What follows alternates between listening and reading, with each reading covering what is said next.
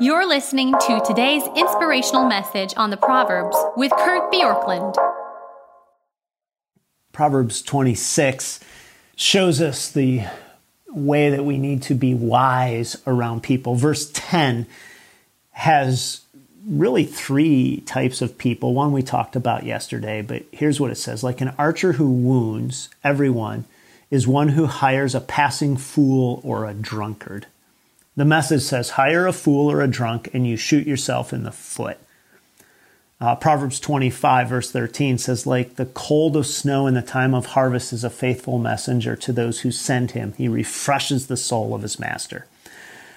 So if you've ever been in a position of hiring people, chances are you've hired somebody and later regretted it.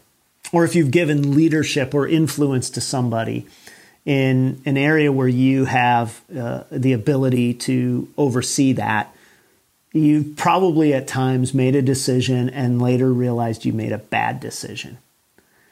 And in some ways, this isn't just in hiring or choosing somebody for leadership. This can be true in who we allow or invite into our lives as friends, in dating relationships, maybe even somebody we've married, where we invite somebody into our inner world and we realize that we probably invited them in too quickly. Well, you're not alone. Poor decisions around people negatively impact organizations, families, churches, businesses. It's like an archer who wounds everyone. You invite somebody into your life and everybody pays. So the point, in some ways, of verse 10 is that who you invite into your life matters. And there are three people that we have to just hit pause with before we invite them in. The first is an unknown or an untested person. This is, in that little phrase, a passing person. A passing person is unknown. They're untested.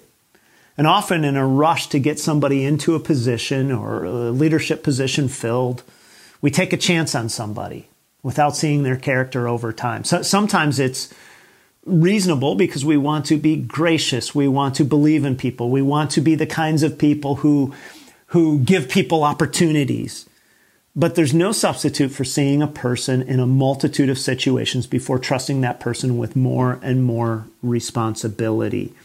In many ways, we could say that the best indicator of future behavior is past behavior. Look at how someone has handled the opportunities and the relationships that they've had. This is a sure indicator of what they'll do. Obviously, again, there's a time to give a person without a lot of experience or a track record a chance, but even small micro opportunities show what someone's really like. I think this is part of the point that Paul makes about church leadership when he said that we shouldn't put somebody into church leadership who's a recent convert, 1 Timothy 3:6. Or Jesus' point when he said that a person who's faithful with little will also be faithful with much, Luke 16:10. And so there can be a mistake if we simply put somebody forward too soon, invite somebody into our inner life too soon. Secondly, is the unwise person. This is the fool. Again, we talked about this yesterday. But this particular word for fool is the word kisel, which is used throughout Proverbs 26. And this is a person who lacks judgment. And this is a person who makes choices that are personally destructive and destructive to others. This person will repeat their mistakes, verse 11, and has an inflated view of their competencies, verse 12. So here it is, like a dog returns to its vomit as a fool who repeats his folly. Do you see a fool who's wise in his own eyes? There's more hope for a fool than for him. And this is somebody who really believes that they understand everything and that they have keen insight, but they just repeat the same mistakes. One way that I've thought about this is just to say, listen to what people say. They'll tell you what they are like and what's important to them. Sometimes we don't actually listen to what people say. And then a third person to avoid is the unreliable person. Here it's connoted as the drunkard. And a drunkard is someone who's self-indulgent and unreliable. This person will prioritize his or her recreational activities over the good of others or the institution that they serve.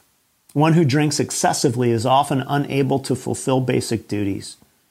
Beyond the obvious application here, there's an implication for anyone who's unreliable now that they will, in all likelihood, be unreliable later. This is why you want to test people over time, because if somebody doesn't show up when they're supposed to, doesn't fulfill their responsibilities, if somebody squanders their opportunities now, there's a good chance they will later. God is in the business of redeeming people and restoring us from our natural and unhealthy patterns. And this is good news because all of us have probably been at times the untested, the unwise, or the unreliable person. And His grace is to be savored and extended to others. But extending grace does not mean turning a blind eye to patterns that tell us that it would be a mistake to invite somebody into our inner world or into a place of responsibility or influence in our lives. So today, decide that you will look to patterns of past behavior to predict future behavior before inviting somebody into a special place in your life. Thanks for joining us here today. There's a lot of great content to explore on Orchard Hill Plus and on the Orchard Hill main feed from the weekend. Have a great day.